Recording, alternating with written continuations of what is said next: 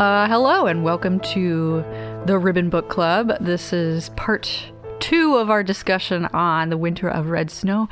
My name is Jen Voss, and Catherine is sitting silently. Sorry, I was reading my notes, putting my thoughts together, preparing for this. I am alone for this recap. So, hi, I'm Kate. Sorry, I was paying attention to my book. I'm here now. Okay.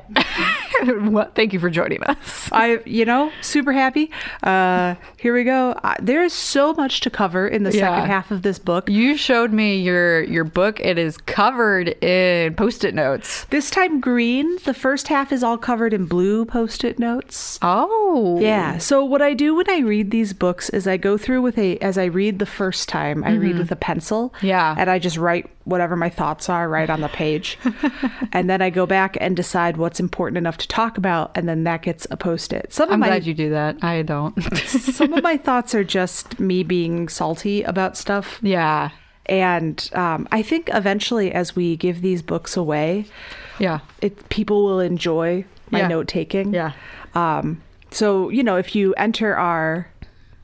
Oh, no, we don't have that set up yet. Oh, okay. So there's a thought eventually that there will be raffles for the books that we are reading that will raffle off our individual copies. Annotating them.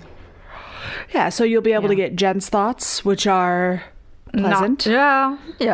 And informative and helpful. No, and my a lot of them are thoughts, just underlined yikes. I have yikes a lot too. And this Jeremy Christmas, this got dark. Yeah, so you've got the idea.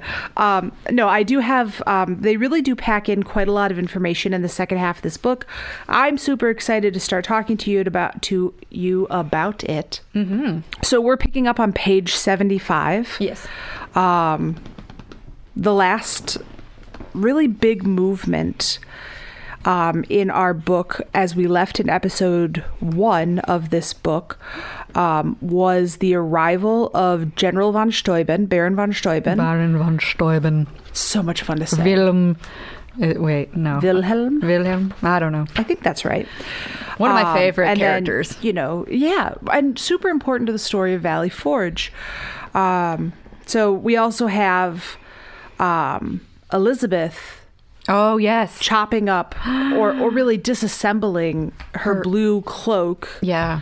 To make a bounty coat for Pierre. She's got eyes for Pierre, the aide to Baron von Steuben, who arguably... Did we talk about this last time? Baron von Steuben, they don't have contemporary words to describe the person that Baron von Steuben is, but...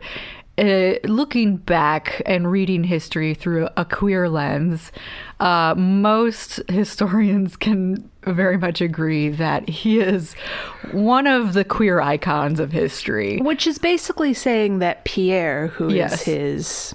one of his aides. Valet. And it doesn't, not necessarily Pierre, but he was known to have a coterie of male aides. Who were young and attractive. Yeah. So while we understand, at the same time, it is distinctly possible that Pierre could never have cared for Elizabeth the way she wanted him to. Yeah. Which is shown or maybe he could. In the movement of this coat as we get into part 2. Now, I think, leaving page 75 and moving forward, we get into the part of the book that made me the most angry. Ooh. So if you don't mind, I'll read briefly. Yeah.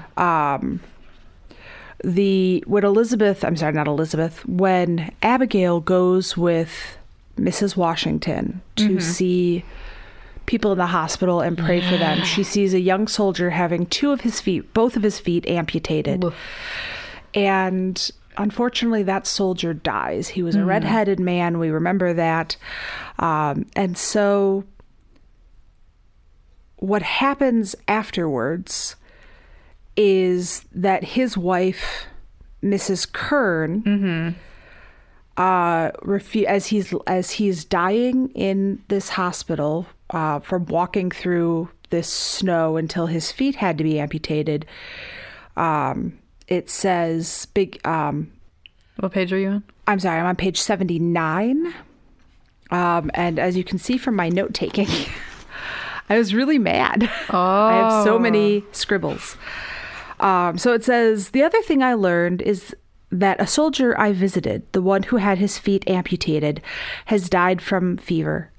His wife, Mrs. Kern, would not leave his side and had to be carried away in a faint. She has no family now, no place to go. The army says if she does not find another soldier to marry within 3 weeks, she must leave the encampment. You want to know what I wrote in response to that? Please. I said, this sounds like a grim setup for a reality dating show. Very grim. Who's gonna be the new... But really, they catch... I was so angry. Yeah. And of course, I re-referenced how Washington describes these camp followers in my notations. Because I was so sad and angry. I do not know if that is based on historic fact. I could not find any evidence of that 3-week rule when I searched. I was very pleased that the author chose to have Mrs. Kern. Yeah. Papa goes to save her effectively and bring her to live and labor with the Stewart family. Yeah. And I really, really liked that. Do you want to know a fun fact that I learned reading about the author page? The author, Christiana Gregory, she writes, I've always felt a kinship with this period of history because many of my ancestors fought in the Revolutionary War, including one who was camped at Valley Forge during the winter of 77 through 78. His name was William Kern. And he was a sergeant in Daniel Morgan's 11th Virginia Regiment.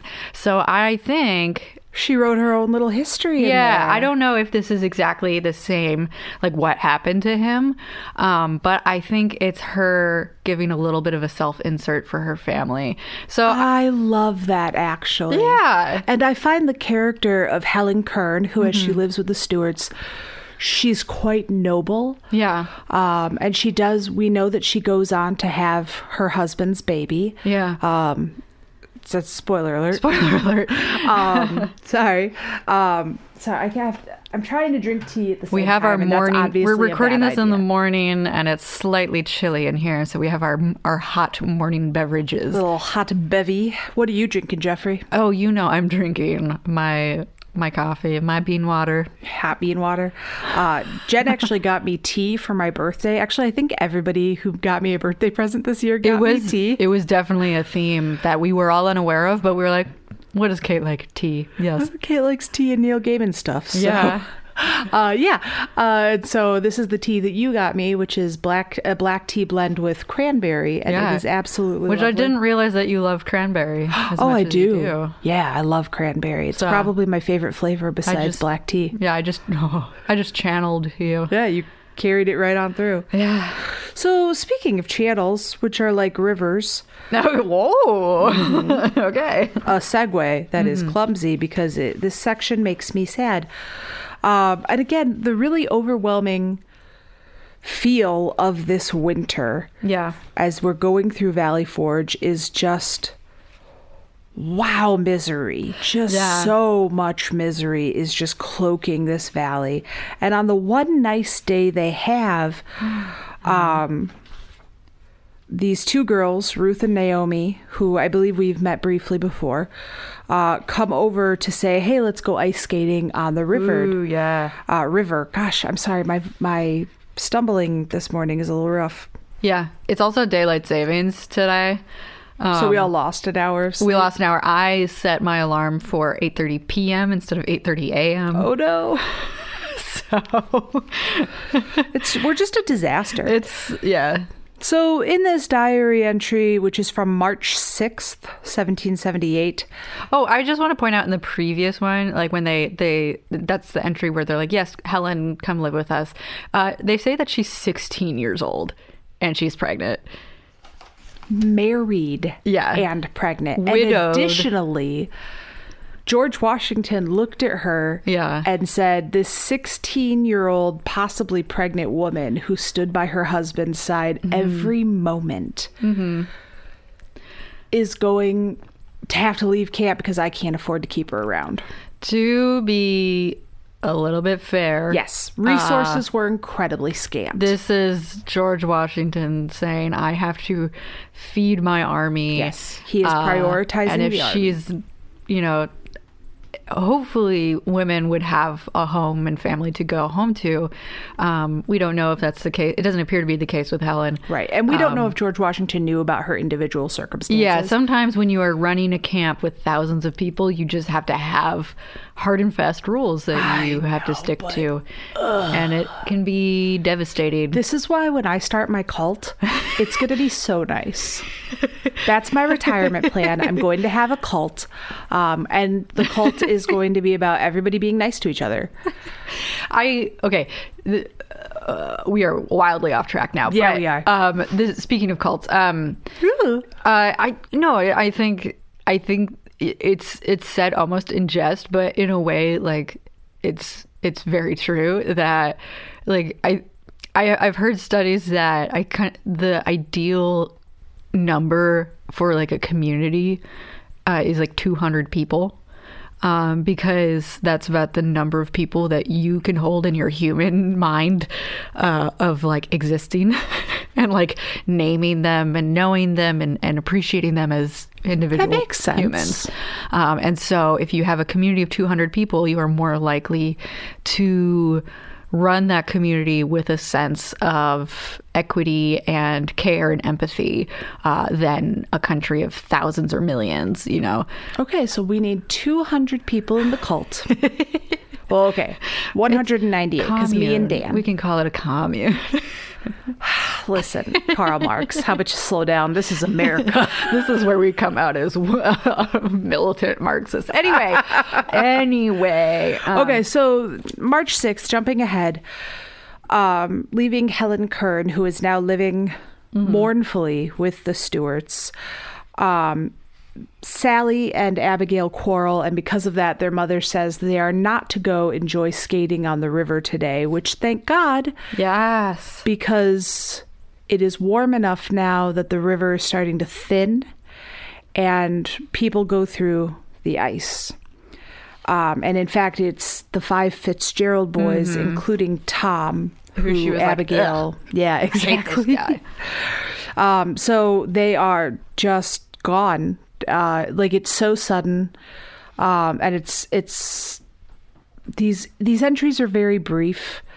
So I'm sure she's not exploring grief much. Just that death is so quick and so cruel and so matter of fact that there's no other way to reflect it in these entries but that way. In fact, the very next entry, March 8th and March 14th, are strictly about the weather. Yeah. In fact, the weather gets better and all of a sudden she's in high spirits. And I wrote, "Welp, seasonal affective disorder is real." Well, okay. Yeah. That, another thought I just had was like a lot of the things that she experiences, the grimness of the camp and the death from illness and from like hanging, are happening to soldiers who are, you know, a range of ages, but usually older than she is. Right. But there's... And when the difference between 15 and 8 is when you are 8. Well, she's 11, but you know. Right. Still feels monumental. Like, do you remember when you were a kid and you thought 17-year-olds were like superheroes? Yeah, even when you're like in middle school and you look at a high school senior, you're like, that is an adult. Right. They can drive a car. They have all the powers and faculties of an adult. They're going to go to college and get married within 4 years. Right. And a lot of them do. But this one where, you know, the 5 brothers all die in an instant and they're peers of hers, and I think that I think has a lot more of an impact on your own sense of mortality than it does when like nameless older people die. My first friend died when I was 14 and it shocked us and it very much changed my high school class.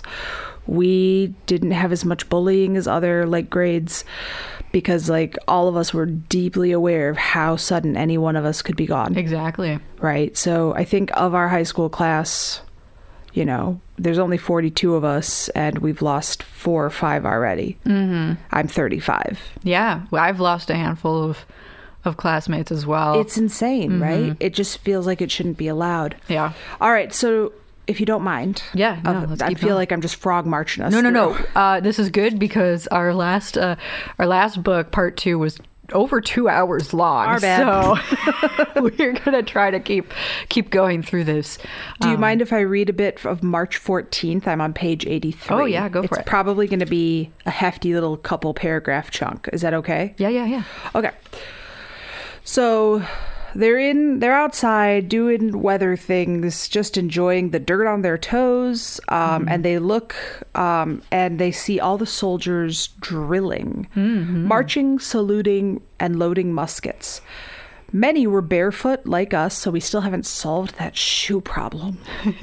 It's a big preoccupation in those Well, books. it's a preoccupation in the Civil War as well. We'll talk about that in the Civil next War. What? Yeah, the next book. I think so. I don't know if the next book will get into the Civil War or if it's pre-Civil War. No, it's during. You're getting the next. Anyway, this is a Sorry. conversation. This is a I don't background know. conversation. My point is, Gettysburg is about shoes. Yeah. Okay. Yeah. So, soldiers are drilling. They don't have shoes, but in fact, many were barefoot like us. But there were many in new uniforms, snappy blue jackets with buttons, white pants, tricorns. It was a sight. We hurried as close as we could without being seen and hid under some dogwood bushes still bare. Baron von Steuben paced in front of his men, shouting orders in several different languages. None of them did we understand. There were 3 men with him, interpreting. One listened to the Baron's commands, turned to Pierre, translated them into German. Then Pierre turned to Alexander Hamilton with French words, which Mr. Hamilton then shouted into English. Only then did the soldiers respond to the left drill or right drill or whatever it was. So I did look it up, and historically that is completely true. That is true, and I actually have a story about this that involves my work on the video for Valley Forge. Do tell. We were desperately trying to figure out what language he would have been drilling in, because this story is true, but we're not exactly sure. Was he yelling in German? Was he he was multilingual? Yeah. And so I don't exactly know. At this point in time, German was many different states. He was Prussian, to be exact. So I found which goes over into Poland as well now. Modern day Poland. Yeah. I found an 18th century Prussian drill book. No way. Yeah, like PDF scanned. Fun. I know. I was like, oh, this is fascinating. It was in French. So I couldn't tell, and thinking back on it now, it's possible that it could have been just a French translation of a Prussian drill book. But I was curious to think that maybe the Prussians were drilling in French. I don't know. French was also the lingua franca for a long time. And maybe if you have a bunch of German dialects, maybe it's easier to pick one language. I don't know. I think that actually makes a lot of sense. Those are very good points. Well, anyways, I loved that detail, and this next part made me laugh. Several times we heard Mr. Hamilton shout curse words. Yes. And then shrug with embarrassment because that was what had been translated to him. Yeah. And then this is really the point. This is the point. This is the crux of Valley Forge, is what's happening right here.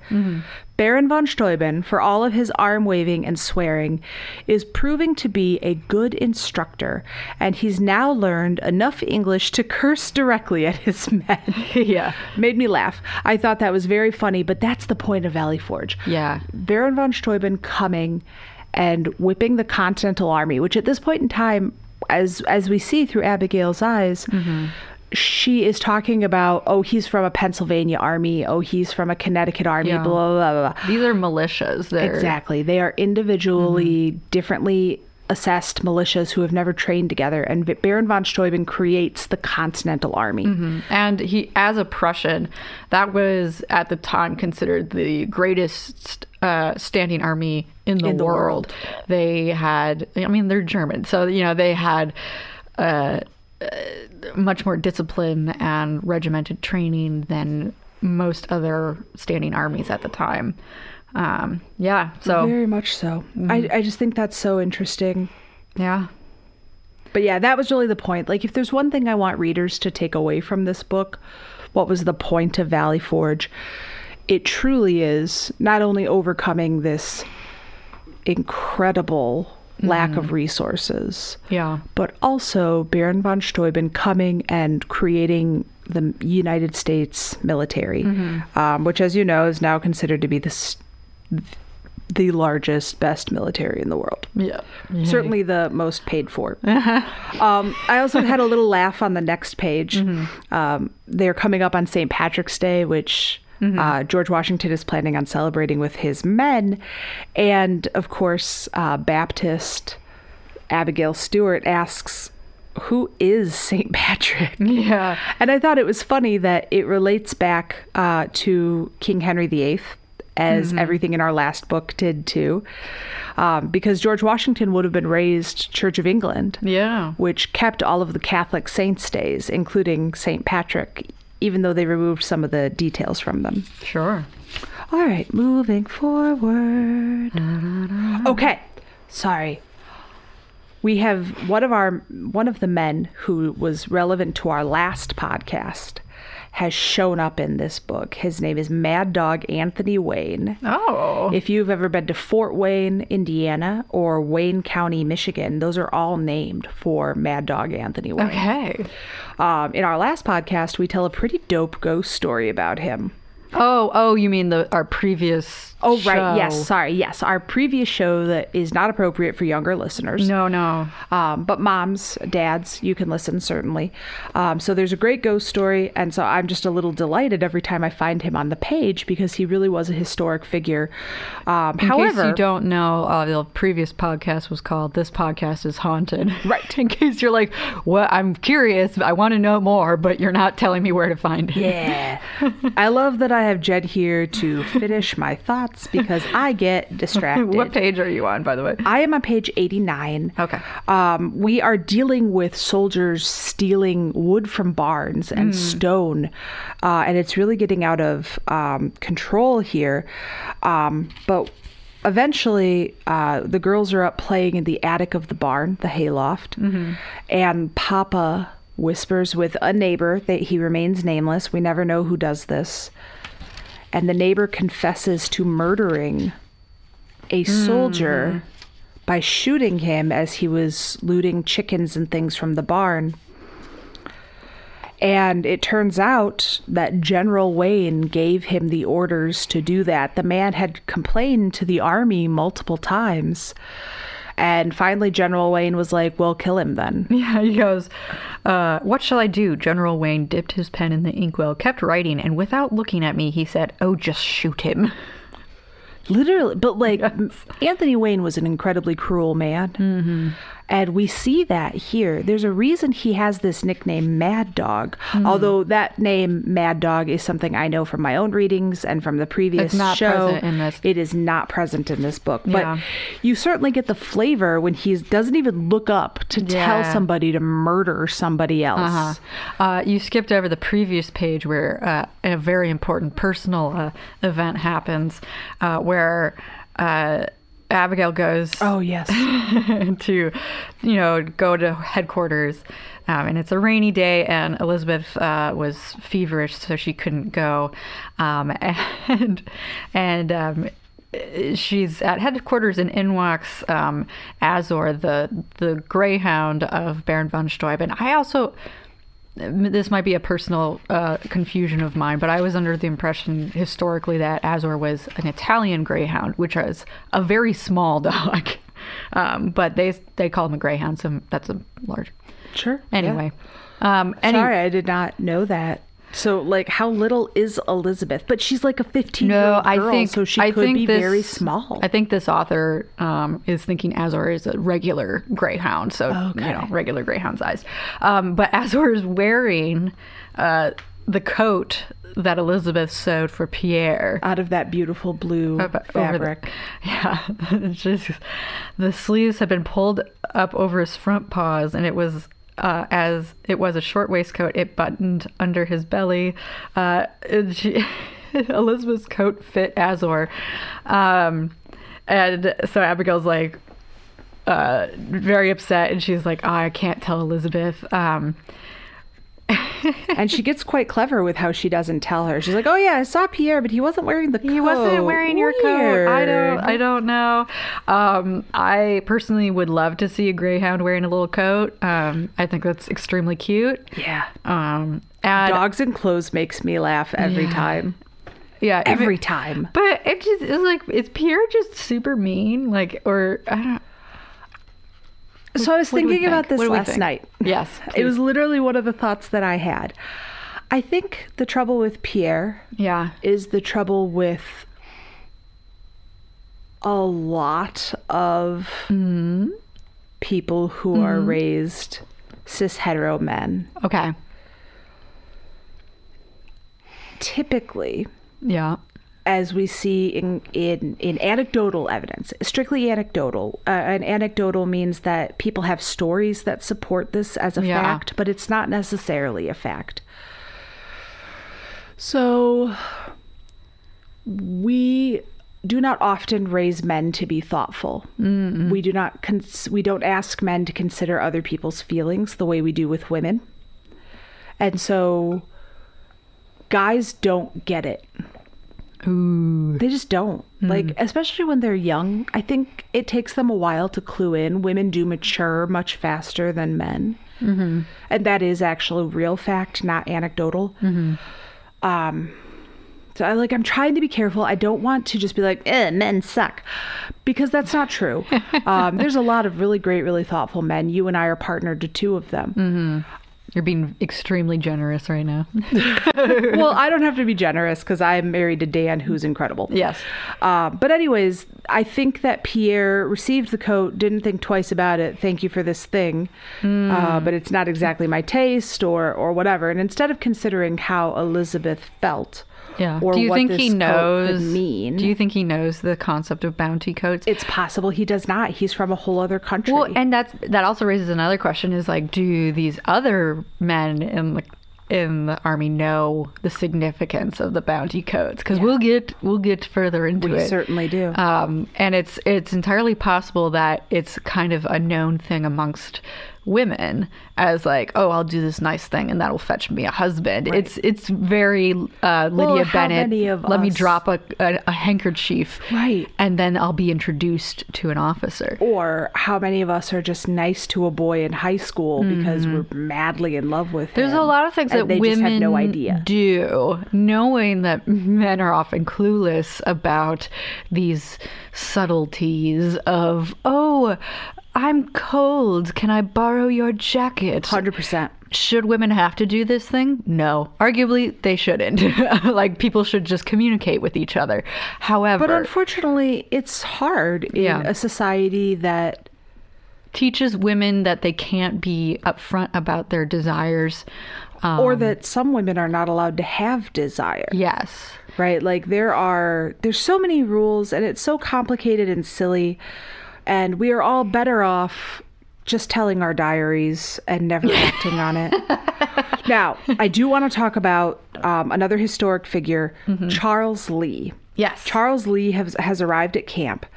And this is, I'm on page 93. Anyone who's listened or seen Hamilton will know that name. Will know who Charles Lee is. So Charles Lee has been freed from the Redcoats after a year in prison, and he's arriving at Valley Forge, and he's getting quite the entrance with a grand dinner. Papa gave him a brand new pair of shoes. Oh, yeah. Yeah, so these shoes are hard to make, and this guy just made you shoes as a gift. As so many soldiers are shoeless. Shoeless. Yeah. And what does he say? So Papa comes in furious, quote, "He talks without listening, that man, and he has the foulest mouth I've ever heard use English." Which is saying something because Baron von Steuben is here. Yes. Although maybe the use English is the designation. That's possibly, yes. "He was rude to Mrs. Washington, rude to the servants, and rude to me. Do you think he was thankful that someone gave him new shoes when many men are still without?" Papa slammed his fist on the table. "No, that is what he said. In front of the commander-in-chief and the other generals. Ugh, I prefer pumps with a buckle. Must I wear garden slippers made for peasants?" Yeah. I wrote, "What a rude boy." I wrote, "Set up for Monmouth." We start layering in this criticism of Charles Lee because Charles Lee is one of the not so revered figures of not World War II, the Revolutionary War. Yeah. The Revolutionary War.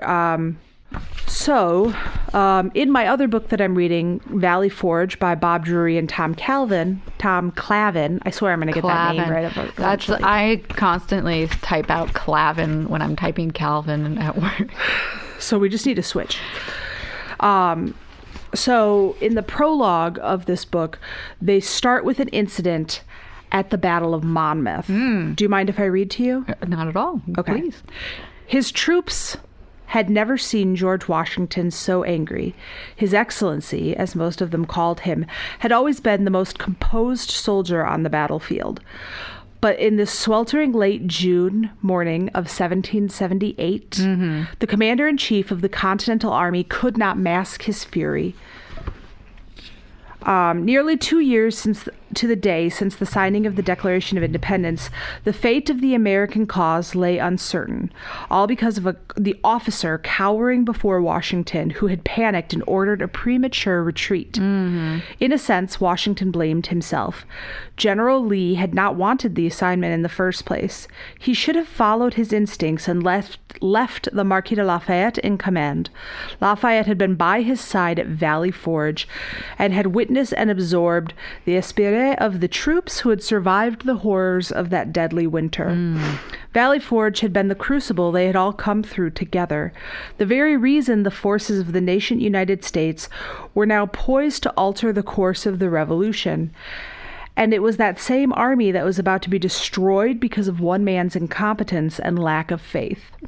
Charles Lee, dust-covered and dazed, gazed up at his superior. His eyes were dull, and his face wore the gray pallor of defeat. "Sir," he stammered, "sir." The words were nearly unintelligible. He could find no others. Washington dismissed him and spurred his horse forward. His army had not endured the mud and blood of the winter encampment to be turned back now. Racing his horse in the 100-degree heat, and I'm paraphrasing up there, but I'm back to quoting here. "Will you fight?" Washington cried. "Will you fight?" The survivors of Valley Forge responded with 3 thunderous cheers that reverberated across the ridgeline. Lafayette, riding with Alexander Hamilton beside the commander-in-chief, was overwhelmed. His presence, the young Frenchman wrote, seemed to arrest fate with a single glance. Okay. So I think that story illustrates a lot of what is to come and also the warring personalities. So I think the author captures that eventual criticism of General Charles Lee here in this book, as she kind of makes a synecdoche of his personality, that he has, let's call it a weak personality. He comes across as very pompous and rude, and these are not the morals we wish to instill in Americans. Yes. So. Also, they were the morals of the 1990s as well. I think we have to remember that these books were created at a certain time period. And, morality has changed. Speaking of morality... I think that's still a rude thing to say when someone... 100%. Goes through all this effort to make you something. And I think that's that kind of grace in accepting gifts is an American value. I think it's also very human, it might be, I've never been anywhere but here. Well, but it's when someone gives you a gift that be they work gracious. hard. Yeah. Yeah. So they also, class issues at Valley Forge have been grinding my gears. Yeah. So they're trying to start a dancing school for all of the wives and officers. Never the ladies who are, running the camp. Even though they are likewise wives who deserve the good treatment of the commander-in-chief. However, I liked this paragraph on page 97. Mr. Trotter, the dancing instructor, is receiving a little bit of criticism. He plays the fiddle and has tried to teach her a minuet, which is nice, but the rest of the people don't have time. Quote, I know not why the man thought he could start a dancing school at Valley Forge, she said after laying Johnny in his cradle. The officers are busy and their wives are knitting day and night. Thank goodness that the ladies think socks for soldiers are more important than learning a jig. Yeah. Heck yeah. Yeah, that does, it does credit to the women who are there. It's like they know, they can see what's going on around them. They're not that so kind detached. of suffering cannot be ignored. Yeah. Speaking of suffering, on our next page, Lucy. Okay, Lucy this goes missing. You got really heated about George Washington in the second half of the book. I got really heated about Lucy's parents. Oh my gosh, they're just trying to act. Okay, so yes, I have thoughts. So to recap, what Lucy, what started in the first half of the book when they went to Philadelphia. Lucy sells her hair to a wig maker in exchange for real coin, and which Abigail, I remember at this time is very scarce. Which is very scarce. Because the United States is using script, which is not worth as much. And Abigail herself, starving. Yeah, gets mad at Lucy saying, your hair is going to be turned into a wig for some terrible, English officer. Yes. And my thinking... Please go.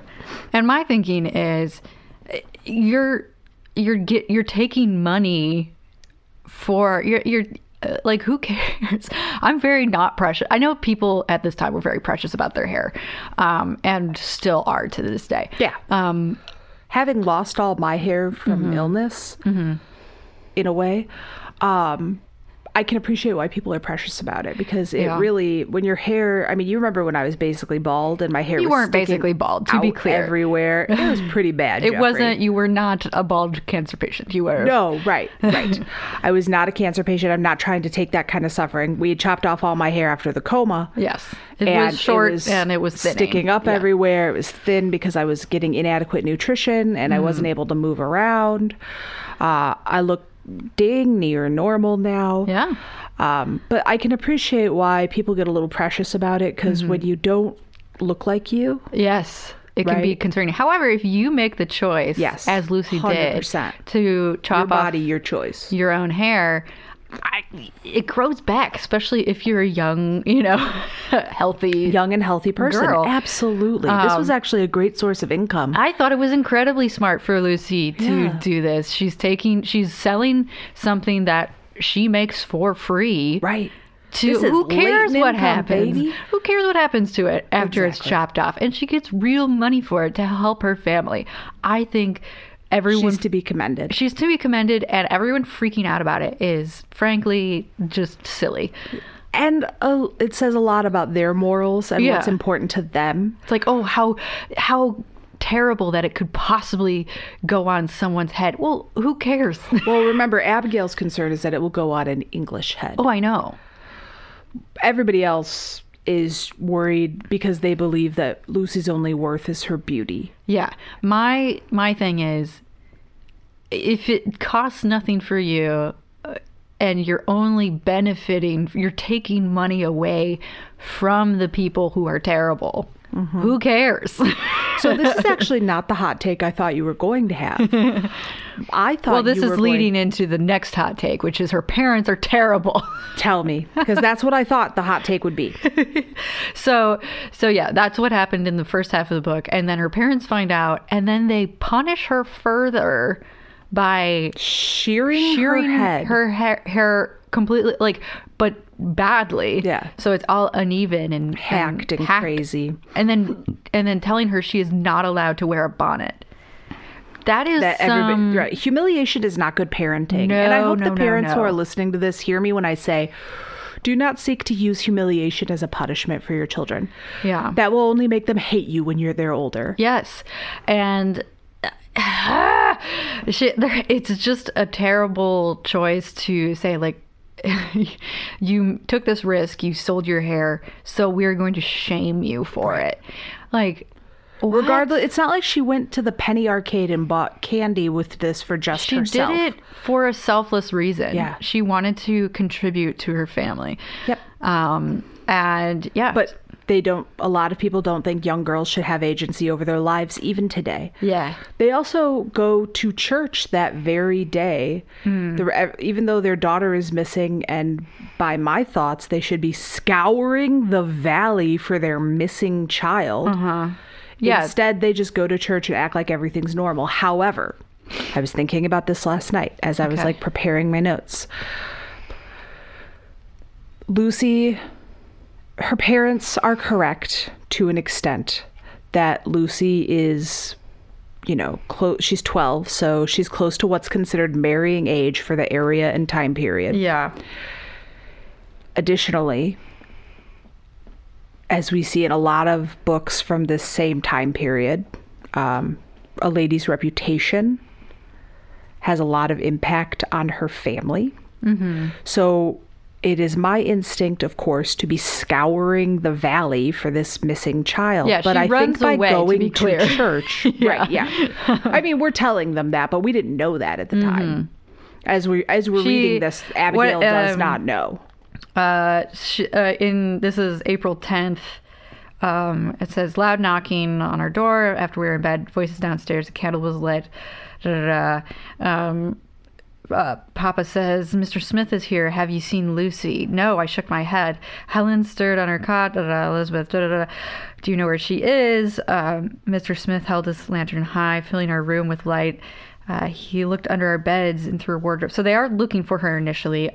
In a house of somebody they trust not to speak. Yes. But they make sure they make an appearance at church later. Well, okay, but then he says, forgive me for waking thee. Lucy stepped out before supper to bring an egg from the barn. She never returned. We thought she might be with thy daughters. Lord in heaven, what will I tell her mother?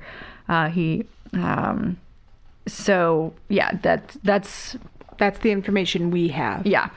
So instantly, I smell a mystery in the air, and I'm trying to crack this code. So my first thought, it goes to Lydia Bennett. And I was like, oh, a soldier has been meeting with her secretly, and they've run away together. Which is their first thought, too. Right. My second thought is that one of these soldiers, I mean, no offense to people in the military, I'm not trying to say soldiers are evil or anything like that, but it is possible. It's a large group of people. Right, a large group of very young men. You're gonna get some terrible people. What if one of them grabbed Lucy and murdered her on the hillside? What if one of them stole her away and kept her in his cabin for God knows what purpose? Right? So my little true crime brain is like do do do do do do do. Yeah.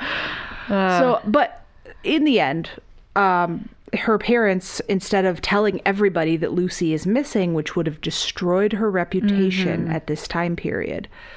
So instead of doing that, they pull it together and act like everything is fine, and they keep it very quiet that their child is gone. Yes. Run away, taken away. They don't know. Nobody knows. So my first instinct was to be mad at the Smiths. Like, how dare you not tell everybody everything you could. This is what you get for being horrid parents, is what I read. Also true. And then, the mother comes up and she talks to Abigail and she says, Abby, if thou dost see Lucy, tell her to come home, please. All is forgiven.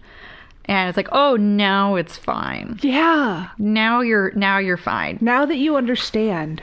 Yeah. How many parents would be willing to say to children that they have kicked out? A lot of parents choose to kick children out of their home who would do stuff like this. Okay, yeah, I was thinking about this. This touches on some very sensitive subjects when it comes to today, when this kind of situation happens, where, often kids who fall into the LGBT spectrum of, and with religious parents, and are kicked out of their homes. Happens a lot. There's a huge population of queer kids in the homeless youth population. And it is incredibly upsetting and infuriating to me and to us. Like, I'm not trying to be everybody's mom, but secretly I'm everybody's mom. And if you need a hug and a chicken dinner, you come over, baby. To be clear, we are no one's mothers except for our pets. I ain't raised nothing but a ruckus. But we know people who have experienced this, and we have also, we pay attention to the news, and we pay don't live attention under to the rocks. news, and it's just it infuriates me to no end that a parent would do this to their child. Sorry. Anyway, I had so many feelings about Lucy. Me too. Yeah. And for the record, she'd sold her hair. Like, she got a couple coins. Well, for her parents don't know hair. that she got coins because the coins were stolen before Lucy could turn them over. That's right. I forgot about that. That does suck. Yeah. So the next page, Sally wakes up terrified because she thinks somebody's like scratching at their window. And that made me think that maybe a soldier did grab Lucy, and then somebody was coming for the girls, and this book was going to take a turn. Oh my God. But it does not. No. So Lucy then writes, and she tells Abigail where she is and who she's with, and that, effectively she is safe. And we start dealing with stealing soldiers again. This time they're taking lumber and stuff out of barns. Yeah. Which is really impacting. Like, it is so hard to harvest lumber at this time period.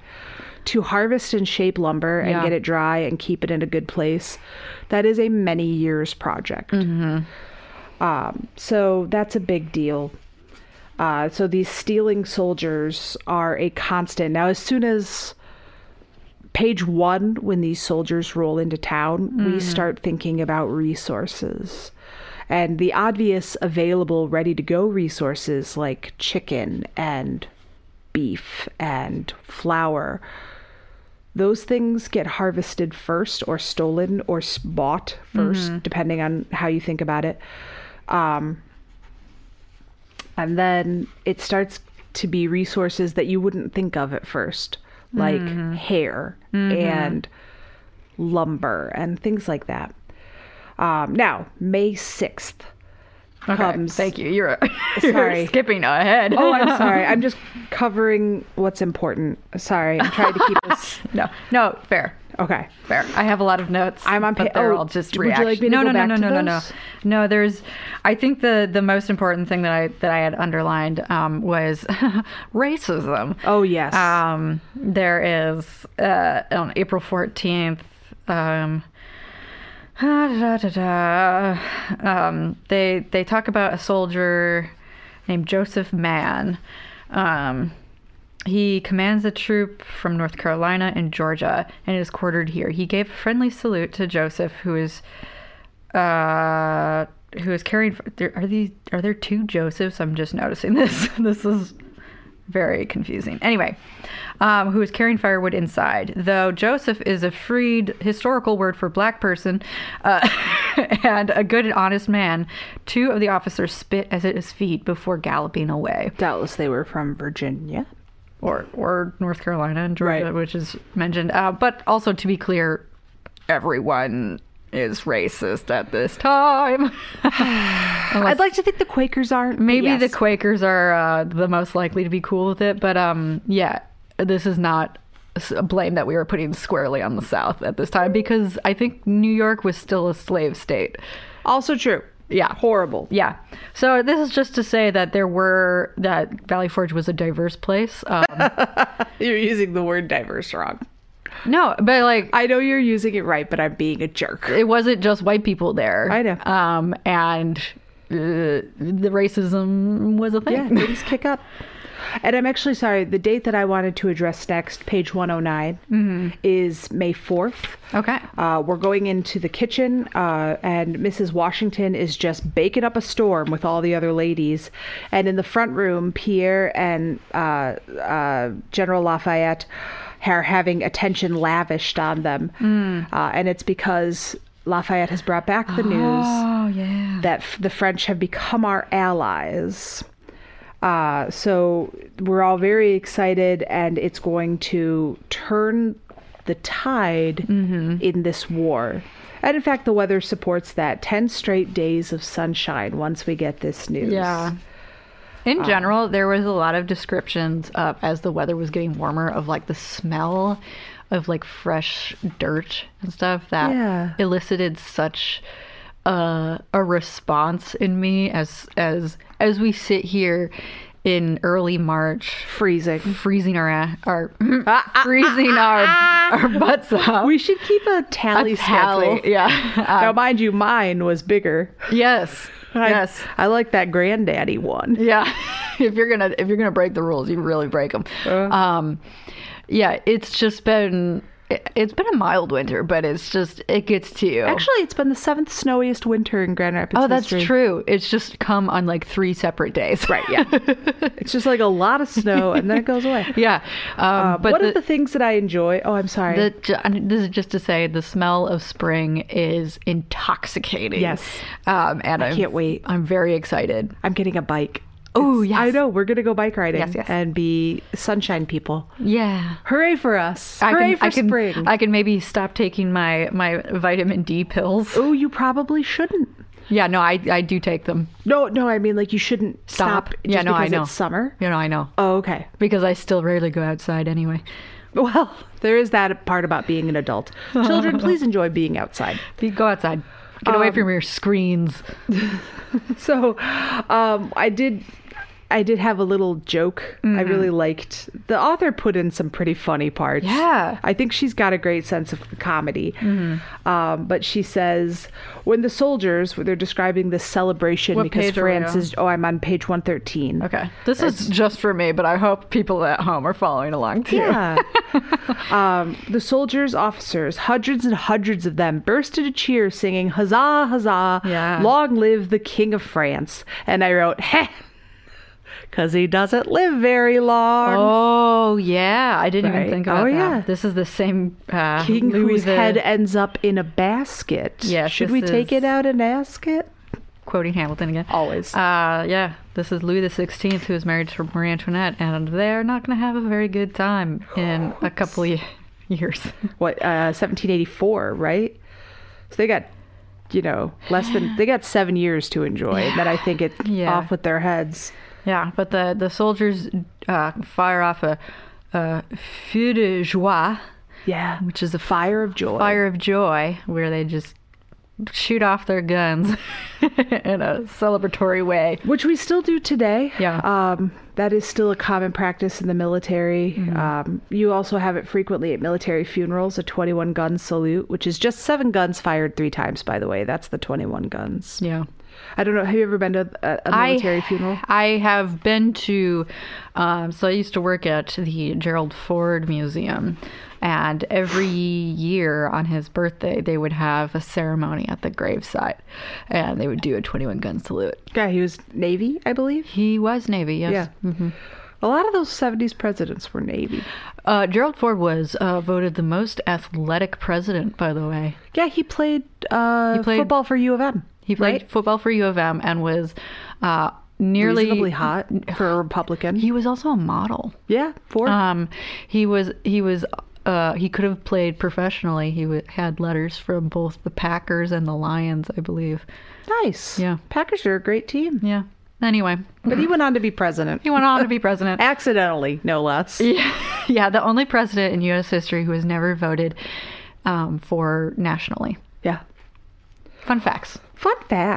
All right, so moving forward, Helen Kern has her baby. It's a baby girl. Yes.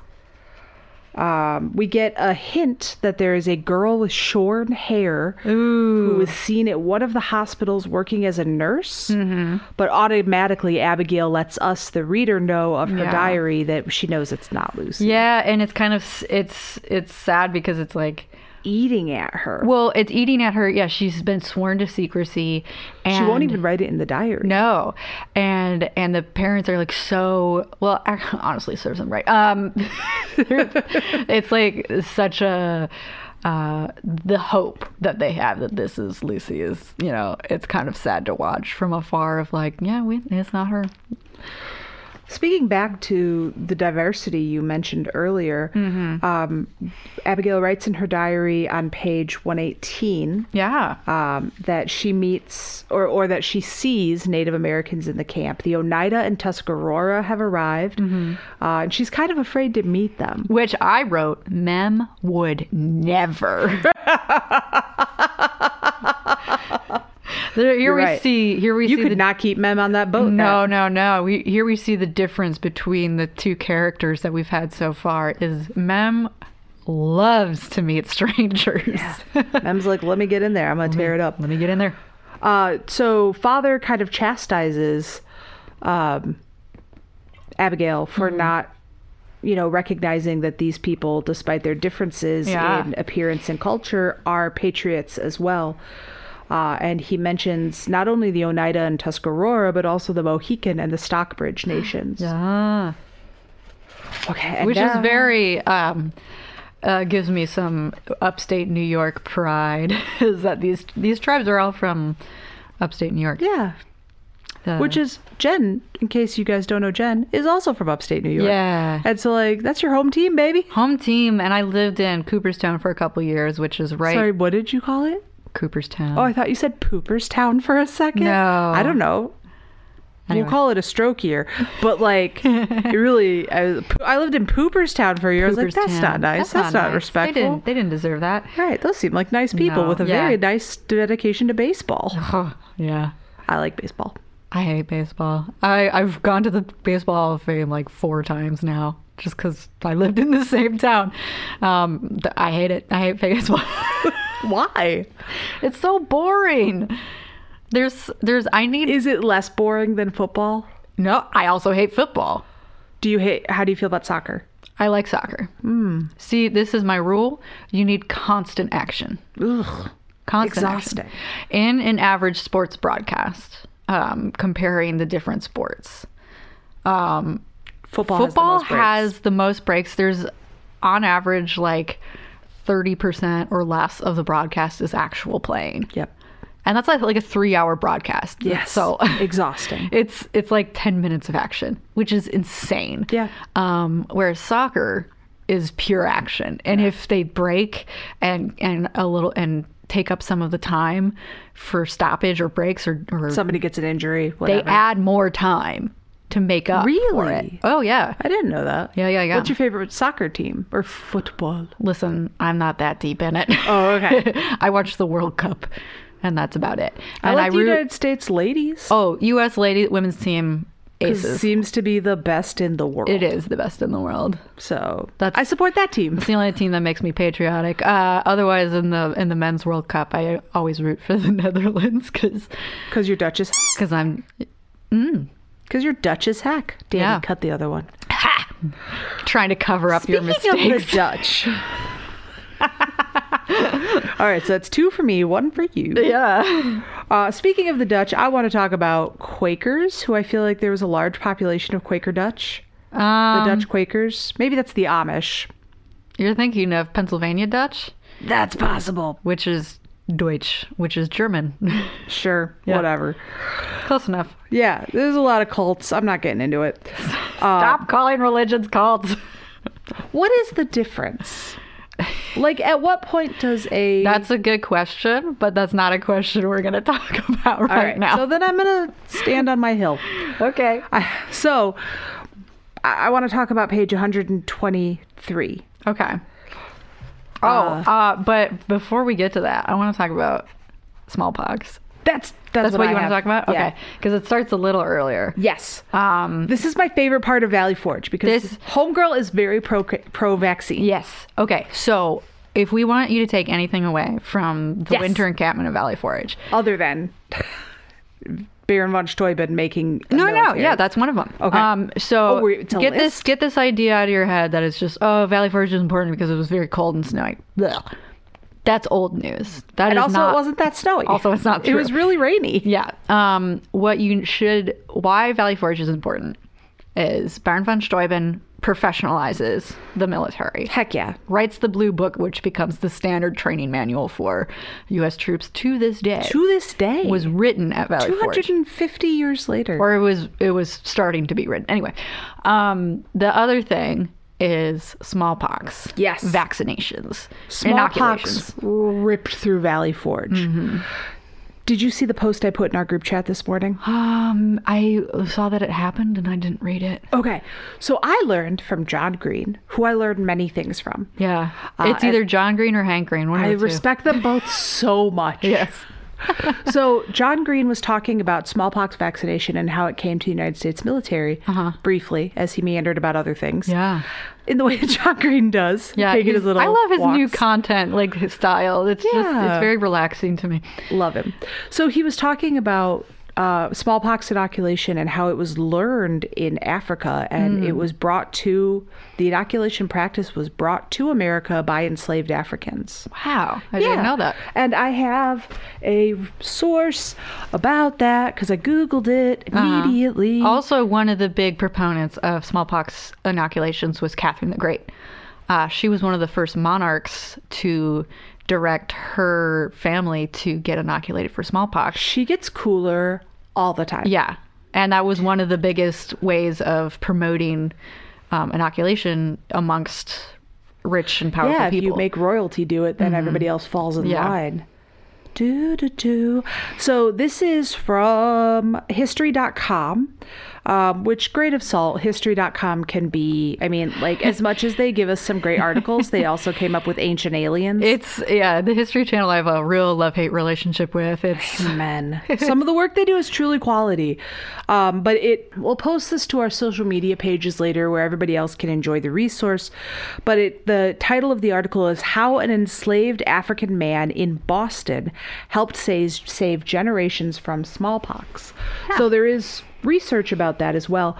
But we go into a lot of great detail here as Abigail joins Martha Washington again on a tour of the hospitals, even though she wishes she hadn't. Well, because one of the smallpox ripped through the camp. It killed thousands. I mean, smallpox and other diseases killed thousands of people. Just not having adequate supplies. And so George Washington, who in his own life had smallpox as a kid. Did he? Yes. And so he was scarred from it physically. And so that was one reason why he was a huge proponent of inoculation, was that he went through smallpox himself. I feel kinship with George Washington, which is unexpected. Now you don't hate him so much. I've decided to hate him less. It's okay. George Washington is a complicated historical figure, and you should neither... He's a real-life human being. Yeah. And we're all complicated. Flaws, and also... I don't think I would have given him a swirly if we went to high school together, but I definitely would have given him side-eye. Okay. So he institutes one of the first national vaccine mandates in the military, that is. A real leader. So this is a hot topic in recent years. This is a hot topic in recent years because if you're listening to this decades in the future, the early 2020s, real hot time for disease and vaccines. Hopefully, by the time you're listening to this, you are just immune to all disease and we are all living forever, if we choose to. Anyway, so yes, go on. Do you want to talk about how they describe? Yeah, it's pretty gnarly. The inoculation process? / I'm into it because I like gross stuff. You really do. I love popping things.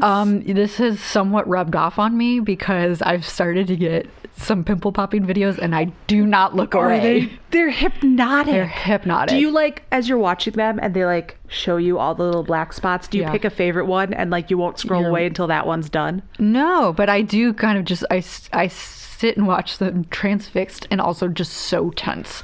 Jen and I have a horrible influence on each other's social media because whatever like the special interest of one is shows up on the other. Yeah. Jen got me into quiet soundtracks. Like I listened to the Deadwood soundtrack. Yeah, now. this is my special victory. What have you done to me? But meanwhile, I gave you pimple popping videos, so we're square. Yeah, my Spotify Wrapped every year is like, you are just pick a movie composer and they're my top artist, and it's like 5 movie composers and then Taylor Swift. Right. So as they're describing this, each man is getting a slice in the arm from a penknife. Yes. And the doctor sits next to a patient who is riddled with smallpox. Smallpox is a disease that shows up with like large boils or sores, blisters all over the body, filled with pus. Yes, and that pus turns out to be really important. Also, it scabs, which is important in the future. Yeah. But what this doctor does is he takes his penknife, which is kind of like a scalpel. Trigger warning. Oh yeah, if you're not into gross stuff, zoop ahead a couple minutes, David. So we cut. The doctor takes a feather quill, which has quite a sharp scoop at the end, much like a hypodermic needle does. In fact, I think that is the design of the hypodermic needle tip is based on a feather quill.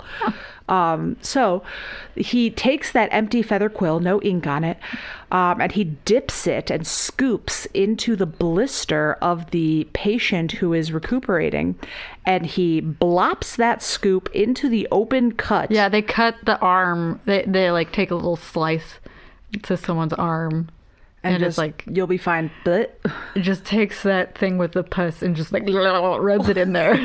Great sound effect. Yeah. So, but at the same time, horrifying, deeply satisfying. I said gross but cool. Do you know how bad I want to be that doctor? Get me in there popping all your stuff. Oh, gross. Listen, if you ever need anything popped anywhere on the body, I'm your Huckleberry. This is good to know. Yeah. So anyways, that's the vaccine section that I really wanted to talk about. And they really pack so much into the next section. This part 2 is just ripping. Yeah. Because on May 21st, who shows up? Page 124. Benedict Arnold. Yes. Benedict Arnold goes on to be another very shameful figure. Which I think is somewhat controversial. Do tell. So the story of Benedict Arnold, this guy really had a raw deal. Yeah? Yeah, he is... All I know about it is from the Turn. Yeah. Yeah. J.J. Adams. A wonderful... Wait, no. J.J. Field. No, not J.J. Adams. Yeah, so it's a show that is very interesting. And I think it's very well done. To people who there's room for criticism, but I'm talking about like the costumes and the acting. Costumes have been absolutely ripped to shreds by the historical costume. But this is just to say that I know people who have very strong feelings against this show, but I enjoyed it. Okay. And I know you enjoyed it too. I would like everybody who's into hotbed to check out J.J. Field. He's married to Neve Campbell, so if you are of the opinion that some people look better when they're with a gorgeous partner, then there you go. J.J. Field and Neve Campbell are like the prettiest human beings who've ever lived. I like that. I like a good pairing. Yeah, right. You know? It's like wine and cheese, you know. Yeah, it's the Lunchable of human being relationships. A cracker is nice, but a cracker with cheese and a little slice of turkey is better. Chef's kiss. So Benedict Arnold, the real historical figure, began the war as a real war hero. He led Battle of Saratoga. Yeah, he was a general and won the Battle of Saratoga, which was one of the earliest, most decisive victories for the Continental Army. So at this point in time, he is seen as a real, like, one of the most favorite generals of the army. He fought in another battle, I think Ticonderoga, I want to say, where he was injured. And I think he was injured at Saratoga because Abigail describes it. Maybe I'm making things up. They might be backwards on those two, but I think you're right on both cases. Okay. Okay. However, I am not an authority. That is why we do a part 3 for each of these books where we talk to an actual authority. Yeah, this is just to say I don't care about military history, but he was a golden child in the army, won a decisive victory, was also injured. And so at this point when he shows up at Valley Forge, he is kind of feeling a little salty because he is frustrated at his continued pain from his injury and is feeling like a little inadequate physically. And so he from this point in time just kind of starts he wants to be in the front of the action. He wants to be as athletic and capable as he used to be. And because of his injury is kind of pushed to the side.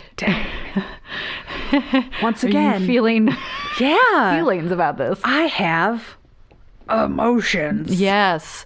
Yeah. Especially like as we approach the stroke anniversary. Yes. Like I get it. I sort of get why Benedict Arnold is feeling sort of ill done. Mm-hmm. And so he's kind of put on desk duty a little bit and is given promises of things that he will receive. You made me promises. He's a proud person, and he has a high opinion of himself, but it's somewhat earned because of his your homeboy did it. Yeah, and so he feels like he has been promised payment and stuff by the Continental, Congress, and they fail to deliver on these things because they don't have the resources. And so he's kind of pushed to the side, and that is why he eventually is courted by the British Army as someone who's like, hey, we know that you have connections. We know that you have all these bad feelings now. So if you help us out, we will give you those things that were promised. There was a huge spy effort. Yes. In world. You keep doing it. I know. Completely different war. Very different energy. Yeah. In the Revolutionary War, there was a huge spy effort that it really wasn't discussed about until rather recently. Yeah. In such things public as turn. Exactly. Yeah. So Benedict Arnold shows up. He doesn't really get a whole lot of attention in this book, but I appreciate that the author dabbles him in as an important all over the figure. Place. Yeah. But truly an important figure that should be understood for understanding the Revolutionary War. Oh yeah, he's describing his horrible wound from the Saratoga campaign. Yeah. I'm good at reading. We don't have to be smart, we're pretty. Yeah. I just set feminism back by 50 years. I take it back. Speaking of which, the next page, we meet a certain soldier. Ben Valentine. His name is Valentine. And this is so funny how it's just kind of like, it just appears almost at the end of the book. Yeah, we are dang near the end of the book. So remember this bounty coat that Elizabeth sewed. She sewed one for Pierre, famously, that went to Azor the dog. But before that, she sewed another one and she just kind of like sent it off with her best wishes of, who this might go to. And so this is May 26th. Elizabeth and I were putting clean linen on our beds when Sally stomped upstairs, excited and out of breath. A soldier is here asking for thee, Beth. Hurry. And I looked at my older sister and could see her eyes brighten. Is it Pierre? She whispered.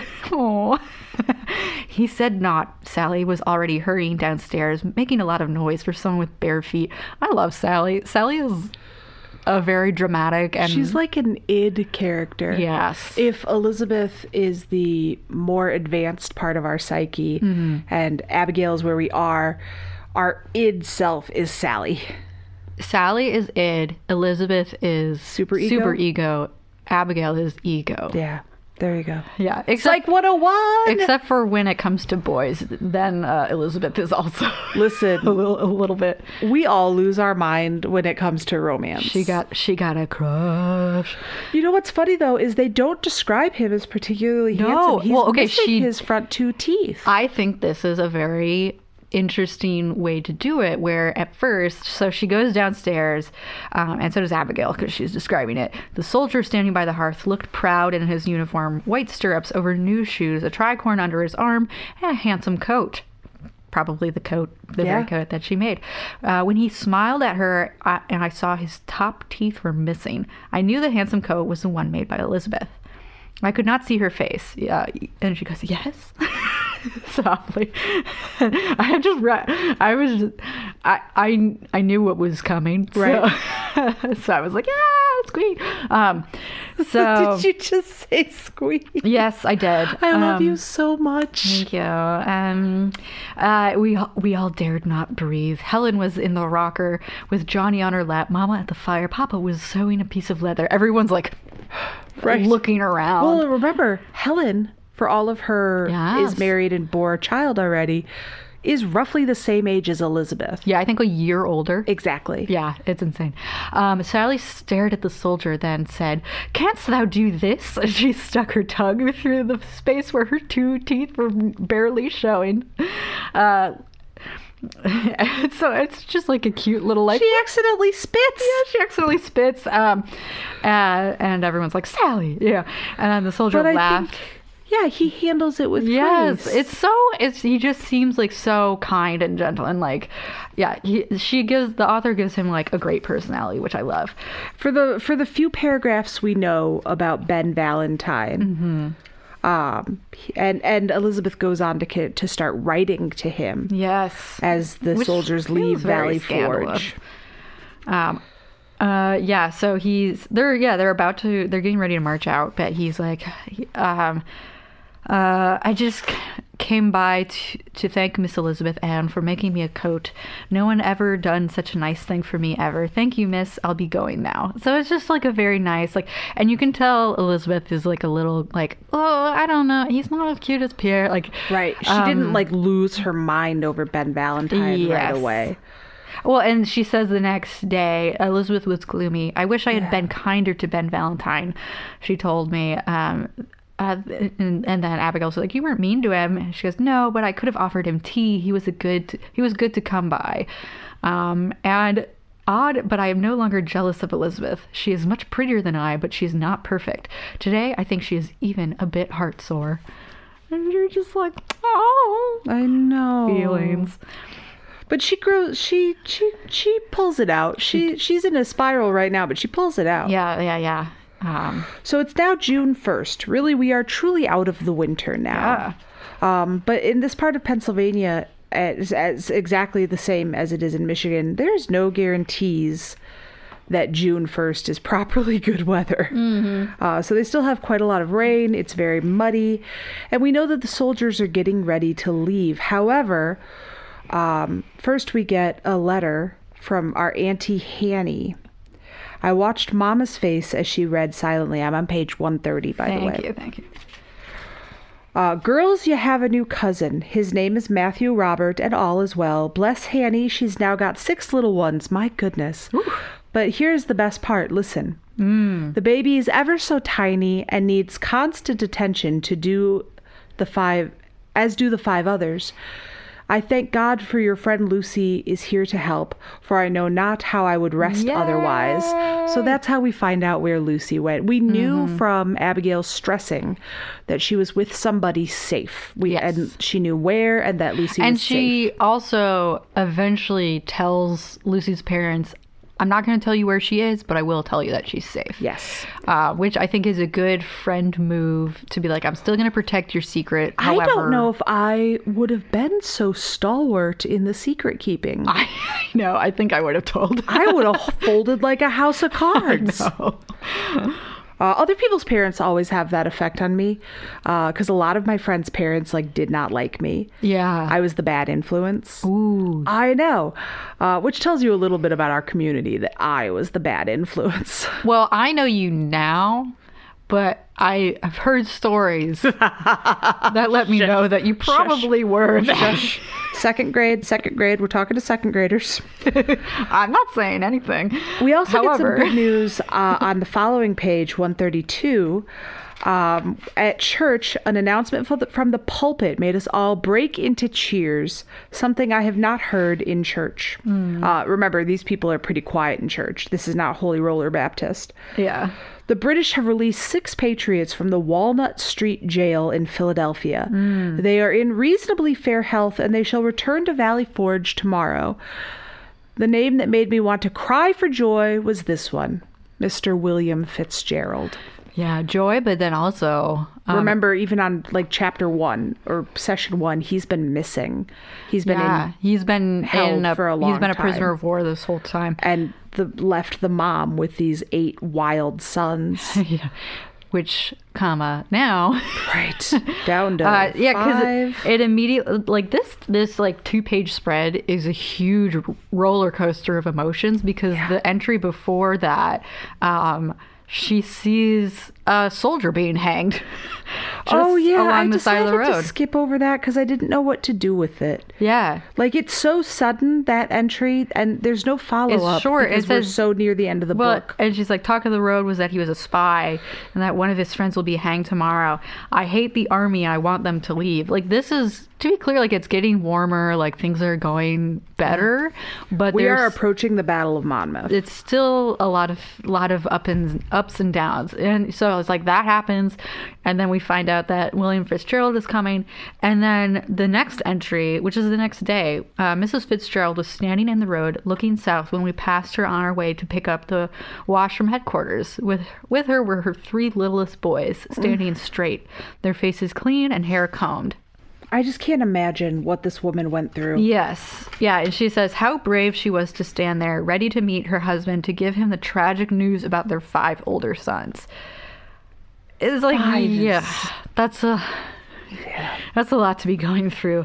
And so it's just a lot of joy and heartbreak in one. In the next episode or entry, Martha Washington leaves. Yes. And leaves the girls with a gift of nice handkerchiefs for thanks for all their work.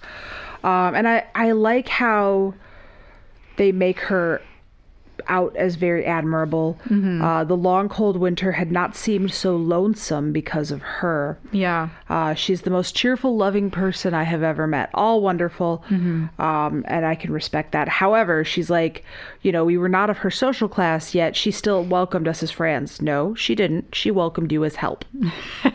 I think that speaks to how different of a time it was. And to be clear, we still do have very clear social strata, even if people don't like to think about it. There are still hugely rich people who will not treat you as equals. Yep.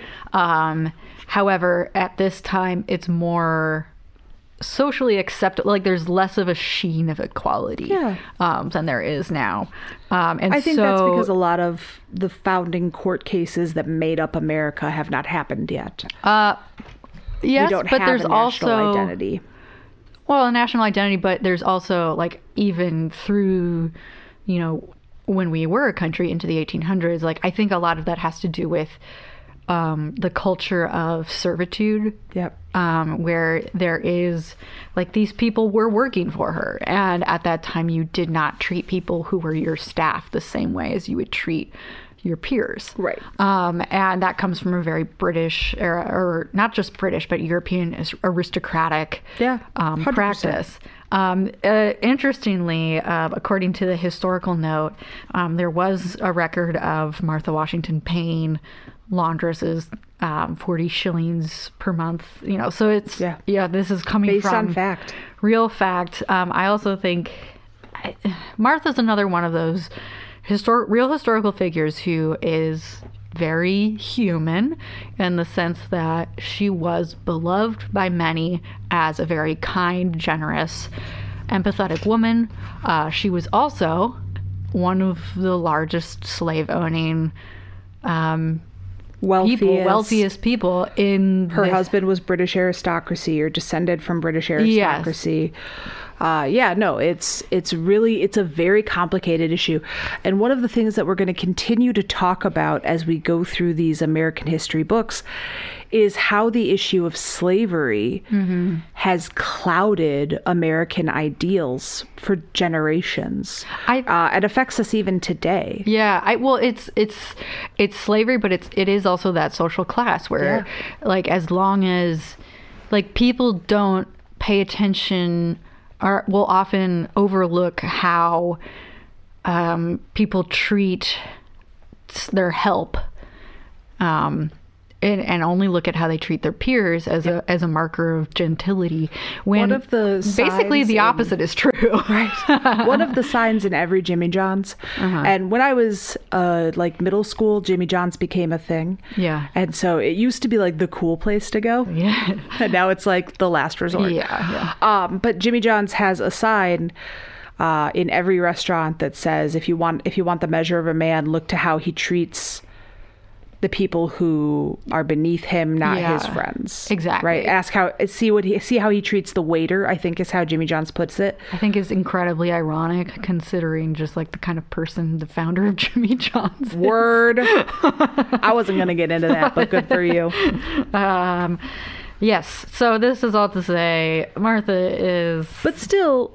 admirable in many ways, and even though I look at her as a strain on resources at Valley Forge, her being there and like offering that little bit of grace and gentility may have really lifted people's spirits. I think lifted people's spirits, and also very practically she was kind of a ringleader and set the tone for what is expected for the wives of the officers in a good way. Absolutely.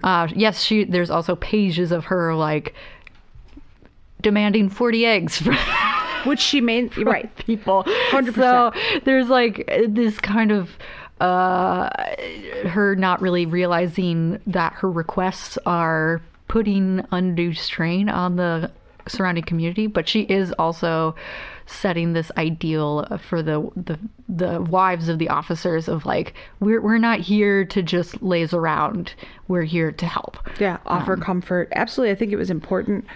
I think the spirit of that is carried on in many charitable groups today. Yeah, she is very much the poster child of the philanthropic wife of like, I'm here to do good. She kind of set the mold for first ladies, if you will. As the first lady. Absolutely. She set a standard as well. So I'm moving on to page 139. Yep.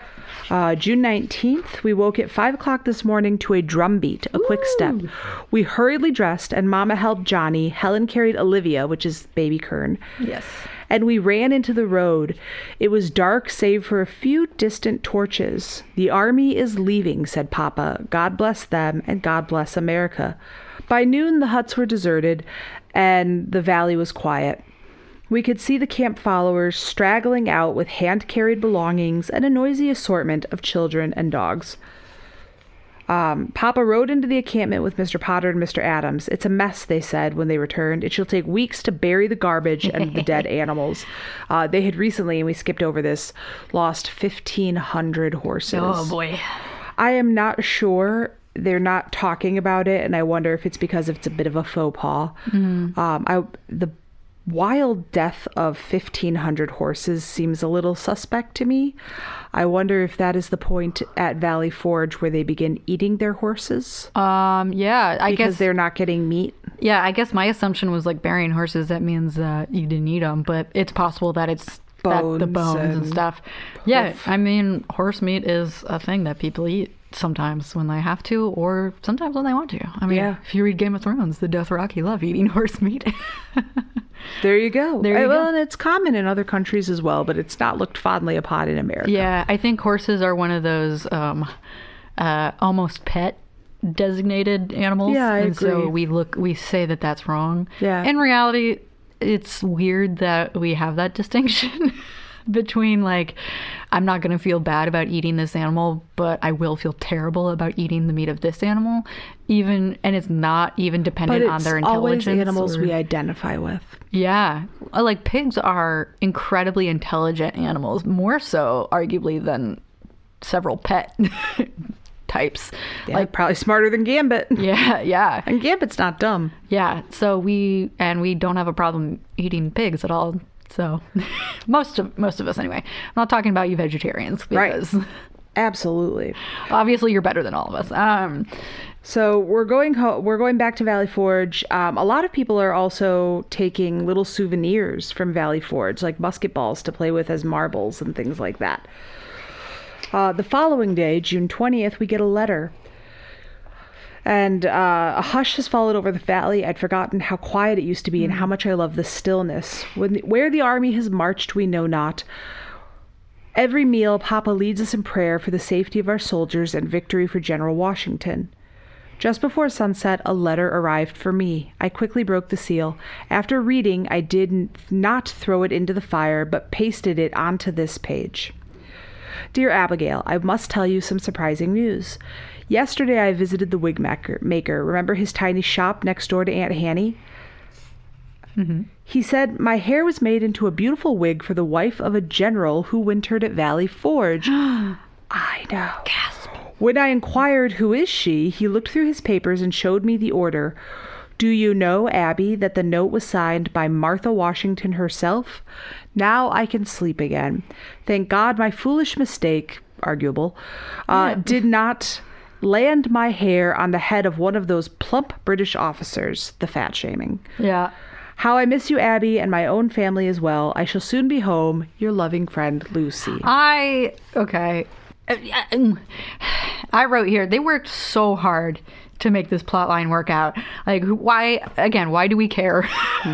I don't care if it lands on the head of a British officer. I agree. I don't care. Yeah. I also think, like, just the way they describe the British as, like, fat and lazy. Yeah. Blech. I know. Hate. I know. And it is fat shaming, but it's also, I don't want little girls reading that being plump is not okay. No. I think it's a shorthand for nourished and well fed, and like they're sitting there eating all these fancy meals while the Continental Army is starving. It is also fat shaming. Yeah, right. Both of those things are true, and you can use other methods of description. So it is very nice to know that she's okay. I think it was a bit of a reach to say, oh, Martha got it, so it's fine. That's just my personal qualm. I don't want it to be a problem, but like, she went and made money. However, I thought it was very industrious and creative of her to do that. I suppose my problem is the society in which this book is written, which, like, I'm taking aim at our whole society, that we raise children with effectively conservative values. And then we have to unlearn all of that in high school. Now, fortunately, I was raised by the only two liberals in Berrien County. Yeah, I was going to say, like, it does depend on your parents a bit. Like, overall, also what is allowed to be put into schools, which is still an issue today. Oh, yeah. And what we're allowed to say to children. Like, I went back and scuttled back on The Bad Place because we're not allowed to say the name of the bad place. That's a curse word, but it's in the Bible. Why is that a curse word? Oh, yeah. Right. So, like, just like these conservative values don't suit me, and I don't think that they suit other people truly. Yeah. It's all this, like, little falsehoods that we play about being so delicate with kids. Meanwhile, 5 children die in this book and get barely an entry. Yeah. Like, I can't. It's making me feel so sassy that I'm not making a whole lot of sense. I completely understand and agree. It's like you can talk page after page about people being hanged and people dying. Yes. We can all watch the nightly news, but heaven forbid. Yeah. Anyway. Okay. So, yes. I do really enjoy but, like, also you and I are perpetuating perpetuating it when we won't say that Baron von Steuben is a queer figurehead. I know we said it, but we had to kind of cage it. I think about, the things we taught when I was teaching second grade still have what I will refer to as a conservative slant that children don't deserve. They're not morons. No, and I'm understanding, and I'm understanding why you're self-censoring yourself that way. I'm saying that I think it's totally appropriate to talk about gay people to second graders. 100%. Yeah. And that is us also, if you're listening to this in the future, that is us as podcasters chiming in on current events as well. Yes. As we go through a great deal It's okay to talk about serious topics like, well, I mean, not to say that queer history is serious, and many times it's not, but but it had serious impact on those people because of the society they lived in, but we can also talk about other serious topics like racism and violence, which is just rampant in these books. Oh my gosh, it's everywhere. You can't swing a dead cat without hitting another dead cat and then writing about it. A pile of dead horses that may have been eaten. Yes, these book series do delve into some very serious topics, and we can talk about them. Well, I think on a lighter note, one of the things that I really enjoyed was them, dealing with the aftermath of them leaving. In yes, you have the piles of dead horses, but you also have a delightful passage like this one, where they're cleaning out the headquarters because Mrs. Hughes is able to finally move back into her home. Yeah. And they're talking about how there's her parlor was covered in hair powder, which is covered in white dust because that's where all the officers were powdering their hair, which is very silly because we think of men, it was like, especially military men, is very stoic, very unornamented. But you have to remember that men's fashion at this time was very elaborate. Yeah. Yes, they're wearing heels, they're powdering their hair. They're wearing little sacks of sand to make their calves look bigger. Oh, absolutely. I love men's fashion was very vain and very like... Bring me back breeches. Tight pants. I love breeches. Yeah. I love front fall. Mm-hmm. It's such a good fashion. Yes. So they're cleaning out the chimneys next. Oh, I love this. I laughed out loud. I laughed out loud as well. Okay. Mrs. Adams brought 2 of her roosters to clean the chimneys. These poor birds. Her husband climbed onto the roof and into each cold chimney. So they're not hot. No. He dropped one of the birds.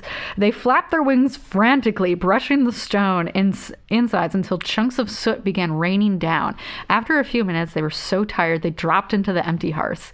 The birds did not die, but they looked like they wished to. And then I suspect the Adamses will have roast chicken for supper tonight. So they didn't die then. Those poor birds. But how efficient. Yes. I never thought of that. I mean, you think of chimney sweeps, you see so many of them in Mary Poppins, and you would feel like they would have that technology. Yeah, instead of using children, right? They could use birds. Right. I don't know which one's better. Yeah. Yes. So, Elizabeth is writing letters to Ben Valentine, which is lovely. And she says, Abby, he was so kind and gentle. He appreciated my coat, even though I had sewn it with selfish motives. I'm writing to tell him that I shall pray every day for his safety and well-being. And when the war is over, I shall cook him dinner. Aww. And I'm like, that's lovely. That is wife material. That is. I love cooking at this time period too. Yeah. The things that they had to cook during this time period are so interesting. Yeah. Well, and then speaking of the humor that's in this book, Abby responds, I knew not what to think, so I said something silly. Well then, why do thee not also write a letter to Azor? And then Elizabeth laughed and says, oh, Abby. Oh, so we're getting ready now, page 144. We're getting to the Battle of Monmouth. We're getting rumors from the Battle of Monmouth. And basically, I'm not going to read you this entry, but I gave you the story already with our other book. Mm-hmm. So it is now July 4th, and we are celebrating one of the first celebrations of the Declaration of Independence, which we call the 4th of July or Independence Day. I could not find any historic basis that people actually celebrated this so early. Also, and this is something that you learn when you go to Independence Hall, it was, I might forget the exactness of it, but wasn't it signed on July 2nd and then like announced on July 4th or something? Strictly possible, yes.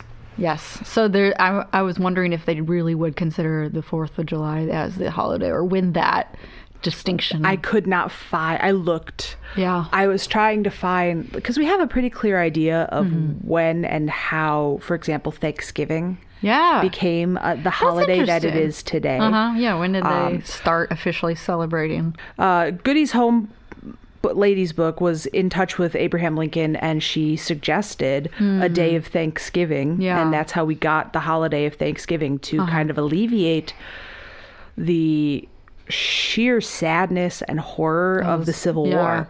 And, you know, it's not factual. A lot of Victorian era historians, like people who were doing history work in that time, were not so much interested in facts. They liked the romanticization of history. This time period, specifically from the Civil War through the centennial, 1876, you see a lot of and it's repeated again in the bicentennial. This is when people start really thinking about the story of American history, because they're thinking about like what is our national identity? What do we care about? Yep. And so that's why you get a lot of mythology about the Revolutionary War from, you know, the Civil War, when they're kind of relitigating who we are as a country. Oh, good word. Thank you. And then the centennial and bicentennial, when we are kind of remembering what happened. And kind of taking stock in accountancy. Fun fact, a huge majority of like small local museums and house museums were founded in 1976. Or sometimes on the East Coast, 1876. Because people are like, oh, we should care about our Centennial, history. bicentennial, absolutely. Yeah. No, it's so interesting. So from there, we have the Battle of Monmouth, and it basically goes into the epilogue. Yes. Well, the last entry is July 4th, so which is interesting. I was like, oh, we're ending on Independence Day. Which I think is tidy. Yeah, it's a very kind of like, this is the point of the culmination of this story. It feels less abrupt than the ending of Mem's book, story. Yeah. Journey to the New World. Yeah. So, and with the epilogue of Mem's story, I didn't really have a whole lot to remark on, because it was like, oh, she moved to Boston, had children, and this diary was passed down through generations. This one, I have opinions, because we find out what happens to the Stewart family. Wait, should we tell people, or should we encourage them to read it? Well, no, we should just tell people. I think we should tell people, because these books are no longer being actively printed, and I encourage everyone to try to access them if they can. Yeah. It's really easy to find them. And you will fly through And they're them. good reads. They're good, easy reads. However, I know that not everyone is going to be reading. And so I don't want to keep anything from people who don't have the luxury of reading along with us. So, yeah, the Battle of Monmouth happens. Ben Valentine was shot in the left wrist, and his arm was amputated on the field. So yeah, and he's sent to Philadelphia to recover. Over the weeks Elizabeth visited him, a romance developed, and they were married in the summer of 1779. Cute. At least they give her some time. 1779, she's 18. Yes. Roughly. 2 summers later, at the age of 15, Abigail married a blacksmith named Willie Campbell. So she's 15, very young by our standards. I wrote, good choice, because blacksmiths are always hot. It is a rule. It is a truth universally acknowledged. So in my experience with like living history museums, it's every romance. They're swinging a giant hammer in a hot room. They're always glistening. Right? Like that is front of a romance novel capabilities. Attractive. Can you imagine a bodice ripper happening in like a blacksmith's forge area? It's a little dangerous. Is to say that if you want to be and send it to us, the object of desire in your living history museum, train in the blacksmith shop. Just it adds a good 5 points to your hotness score. right. Right. Physically, environmentally. Anyway, Yeah. so yeah, she marries the blacksmith.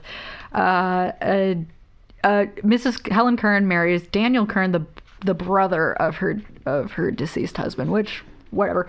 They eventually Very have common activity. Not one of my favorite activities. I know. They eventually have 5 more children together.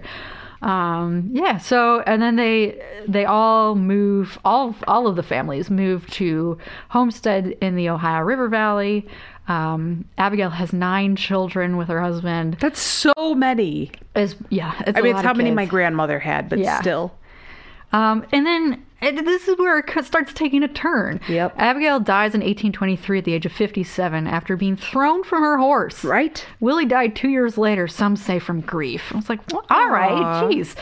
And then Elizabeth and Ben have 4 daughters who died in infancy, but their sons, Paul and Nathaniel, grew up to be explorers. Fun. And in her sons, it talks about what they Daniel go to. Boone. Yeah, they're friends with Daniel Boone, and they go to China or something. Or California, Monterey. Oh, sorry. But he's what I'm reading is at the age of 13, Nathaniel ventured to Boston and signed on as a cabin boy aboard the ship Otter, captained by the legendary China trader Ebenezer Dorr Jr. And they sailed to Monterey Bay, becoming the first American vessel to anchor in a California port. Elizabeth and Ben died together when their house got on fire in 1825. Isn't that horrid? What? I don't think anybody needed that epilogue, Mrs. Gregory. Yeah. So, this is kind of a downer. But overall, I think I preferred... Now, mind you... Ooh, interesting, yeah. I had quite a few criticisms of the characters in this book and the way that the author just shellacked us with grief Washington. And horror. The mythos of Washington. And Washington, yeah. Just... Yeah. However, I think I very much preferred this story. Interesting. To Mem's story? One, it had more action. A lot of Mem's was like, still on boat. Yep. Hate everyone on this boat. Yeah. Which identify with. Yeah. And I think is very real. I think I will commend both authors for writing very real feeling little girls. Yeah. Right? Like I could have hung out with these girls. I know these girls. They feel like a real person instead of feeling stilted like a kid in Dr. Seuss. Yep. So I commend them for that. But there's just more action in this book. I think that's a lot of... I remember preferring this book. I don't know that I actually feel the same way now. Having read the two so having recently. reread the two, I think Mem's story does... I think that one is better researched. I think that's fair. Definitely. This one is much more romanticized, I think. Yeah. And maybe I'm one of those people who needs the romance of history, and that's okay too. Well, and I think that's perfectly fine. I think this is a very exciting story. I don't think that it's I feel like it's less well researched, but that doesn't mean that it's not a good story. Right, 100%. But everybody who reads takes something different. Exactly. And you and I are getting different parts of this, and that's okay. Yeah. I always loved this period. I like this one. I loved this period in history, and so me too. I always loved this book. Yeah. There are actually a lot of living history events that are focused on this time period. If you're interested in one that's in West Michigan, it's called Feast of the Strawberry Moon. It's carried on in Grand Haven every summer, I believe. But locally, down in Indiana, there's also Feast of the Hunter's Moon, which is roughly this time period as well. Fur trade through colonialization. And I'm sure there's a million... Oh, tons. Reenactments on the East Coast from this time period. There's a bunch of reenactment groups. There's also a huge community of historical costumers and stuff from this time period. Well, and a lot of historic sites will feature. Yeah. Because we are inheriting what our 1976 ancestors put together, the events that they put together. Absolutely. So, for example, the Henry Ford Museum. Yeah. Greenfield Village is largely this time period. Yeah. A little bit advanced into like early Regency, but largely this. Yeah. Not a whole lot of difference. Do you want to know a fun thing about how a lot of living history museums decide what era to portray? I mean, some living history museums will go based off of what they have, what their region is known for. So like for Fort Mackinac up north, it's based on, when it was most active as a fort. Yeah. And that's a particular time period. But in general, if you're looking at like what's just a general historic time period that we could portray, the common rule is to go 100 years in the past. So there is a living history museum in Cooperstown that was founded in 1940, early 1940s. So they do 1840s? So they do 1840s. Neat. Yeah. And so that means that now we could have 1920s living history museums. You already have a costume ready to go. Ready to go. You would look so dope. Thank you. Let's see how long we've been recording. Oh, yes. Let's check. Almost, not quite 2 hours, but almost. Okay. Well, let's end on a high note because that epilogue was a bummer. A huge bummer, but I have the highest of high notes. What is that? This is... What glittery purple joy is this? This is a true treasure that I have been entrusted with. I'm so excited. So remember the first episode when I was like, hey, a fun thing for people to do is to send us their diaries. One of my friends, Grace, took that request and fully went. She committed fully to this assignment and entrusted me with the physical. She did not. She gave me her diary from when she was 10 years old. Can I? No, you hold it because I'll just drop it. I'll read you some excerpts, and of course you can look at it. Okay. But it says the very first page says the diary of Grace, last name, age 10, and then I love the drama. Let me just say this about Grace is we are cut from the same cloth. We have so many things in common, and so all of this that I'm going to say about her diary, she fully knows, and also I say with love and much respect to the fact that I am as melodramatic. So she was age 10, dedicated to future readers. Yes. And there's also there's a nondescript smudge here that I don't know quite what it's, but she writes, for safety reasons, my blood.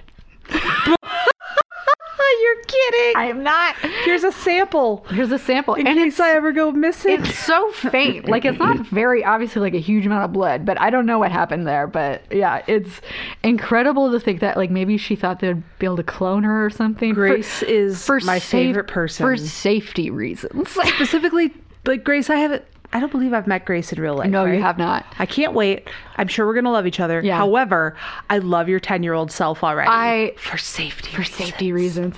This is the first entry. It's dated September 5th, 2003. For the record, I think my diary that I quoted was also from 2003. So like, I'm just imagining us like on very incredible time, very same wavelength, even though we're a few years apart in age. But this, this is what her first entry reads. I guess I should explain.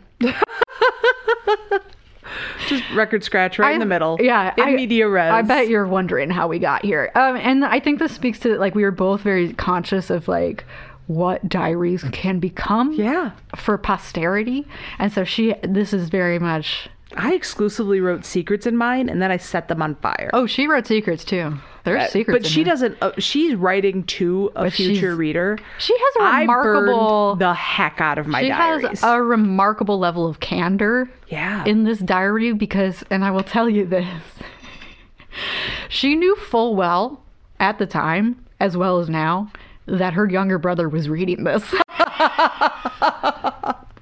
And in fact, when she handed this to me the other day, she goes, her brother, who currently lives with her, he fully was like, I want to read that again. Aww. And he said, again. I think that says a lot about little brothers. Yes. What a sweetie. Incredibly open.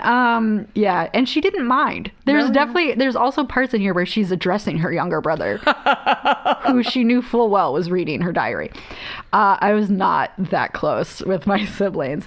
So yes, she says, I guess I should explain. I'm not your average girl. Oh my gosh, she's like Alex Mack. And life isn't very easy for me. I don't have the same interests as other kids. I don't have the same fashion sense either. I don't even live in the same generation. She explained this to me, that she had like this weird fascination with like specifically the 1930s and the 1950s. Cool. Yeah. And so she was like she felt like an old soul. What a cool kid. Yeah. The thing is, I always say the wrong things, which can make people think I'm weird. The thing is, I want to be able to act crazy sometimes. Yet, I want people to like me. I'm just kind of different.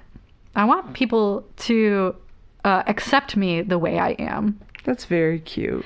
It's so adorable. It's so like, I'm suddenly realizing that like people are different, and I'm interpreting that in a way that is everyone else is the same, but right. I'm different. And just wanting to be accepted for who you are. How very universal. It's so precious. And so she goes on, she keeps this for quite a few pages. She shares some thoughts about her classmates. She's talking about her brother. She has a ranking of her favorite female singers. Ooh, who ranks? And this is, she says she has like 2 different categories for the female celebrities that she likes.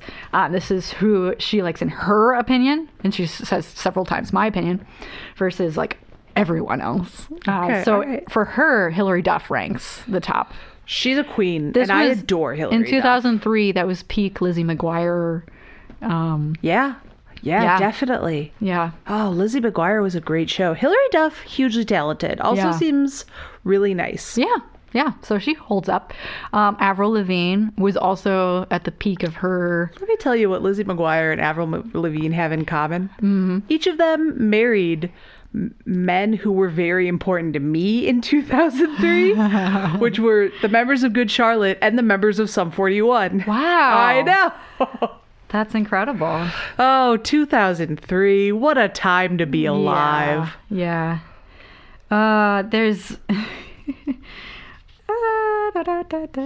I want to get to the point where she's ranking her classmates. And I won't dox anyone, but it's just impressive, the system that she had. She had a whole rubric where she went through and graded based on looks and hygiene. Wait, how old is Grace when she writes this? 10. Oh wait, no, this is 3 years later. This is so she's 13.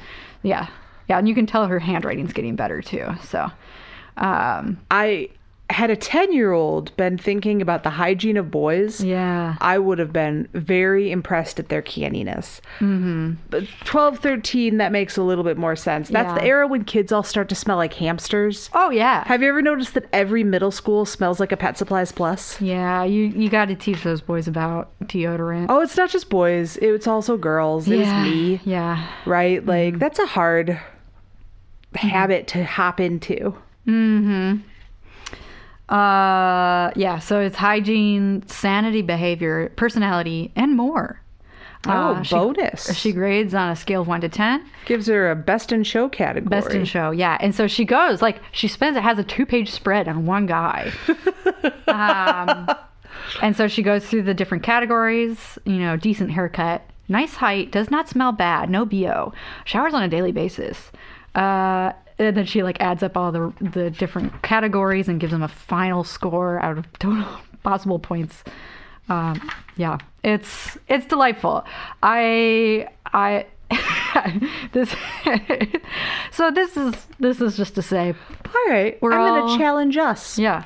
I want you to go home. Mm-hmm. Do you have a yearbook? From high school? From high school, yeah. All right. I want you to pick 5 boys. Yeah. And Grade rank them using her rubric.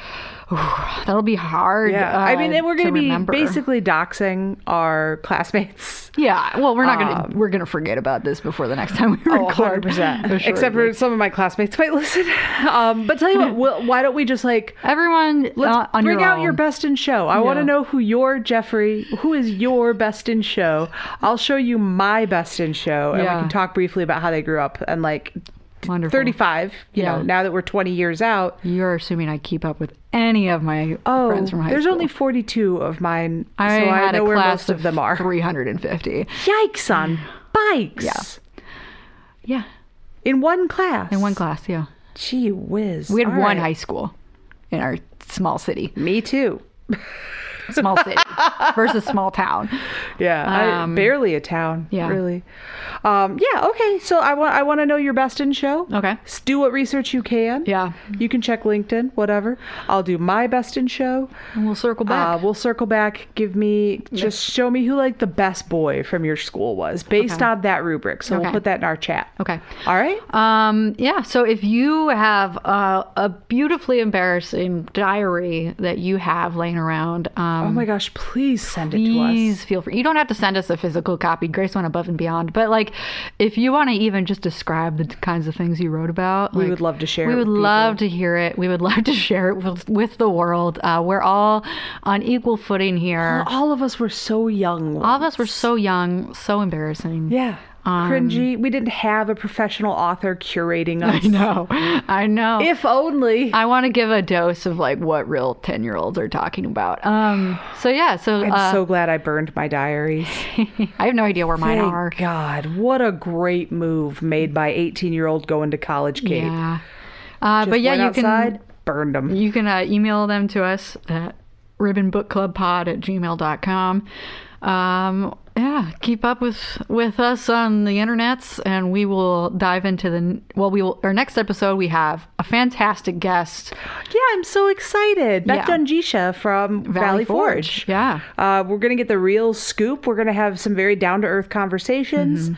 We have a wonderful set of questions that I'm so excited to share with you guys. So stay tuned for that, and then we'll catch you with the next book, which is the Diary of Emma Simpson, I believe, from the Civil War. Yes, it is. Yep. And we have a new sign-off now. Until then, be the main character you want to see in the world. I don't know. We're all main. We're still workshopping. Right. I forgot that. I thought that was a good idea. It is a good idea. I just forgot about it. No, it's okay. Everybody, run with some main character energy. We'll talk to you next time. Happy reading.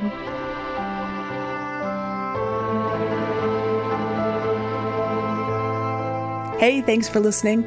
We'd like to thank Erica Page for creating our amazing intro and outro music, Callie Charing for being the best research librarian we know, and the world's best editor, Danny Heck.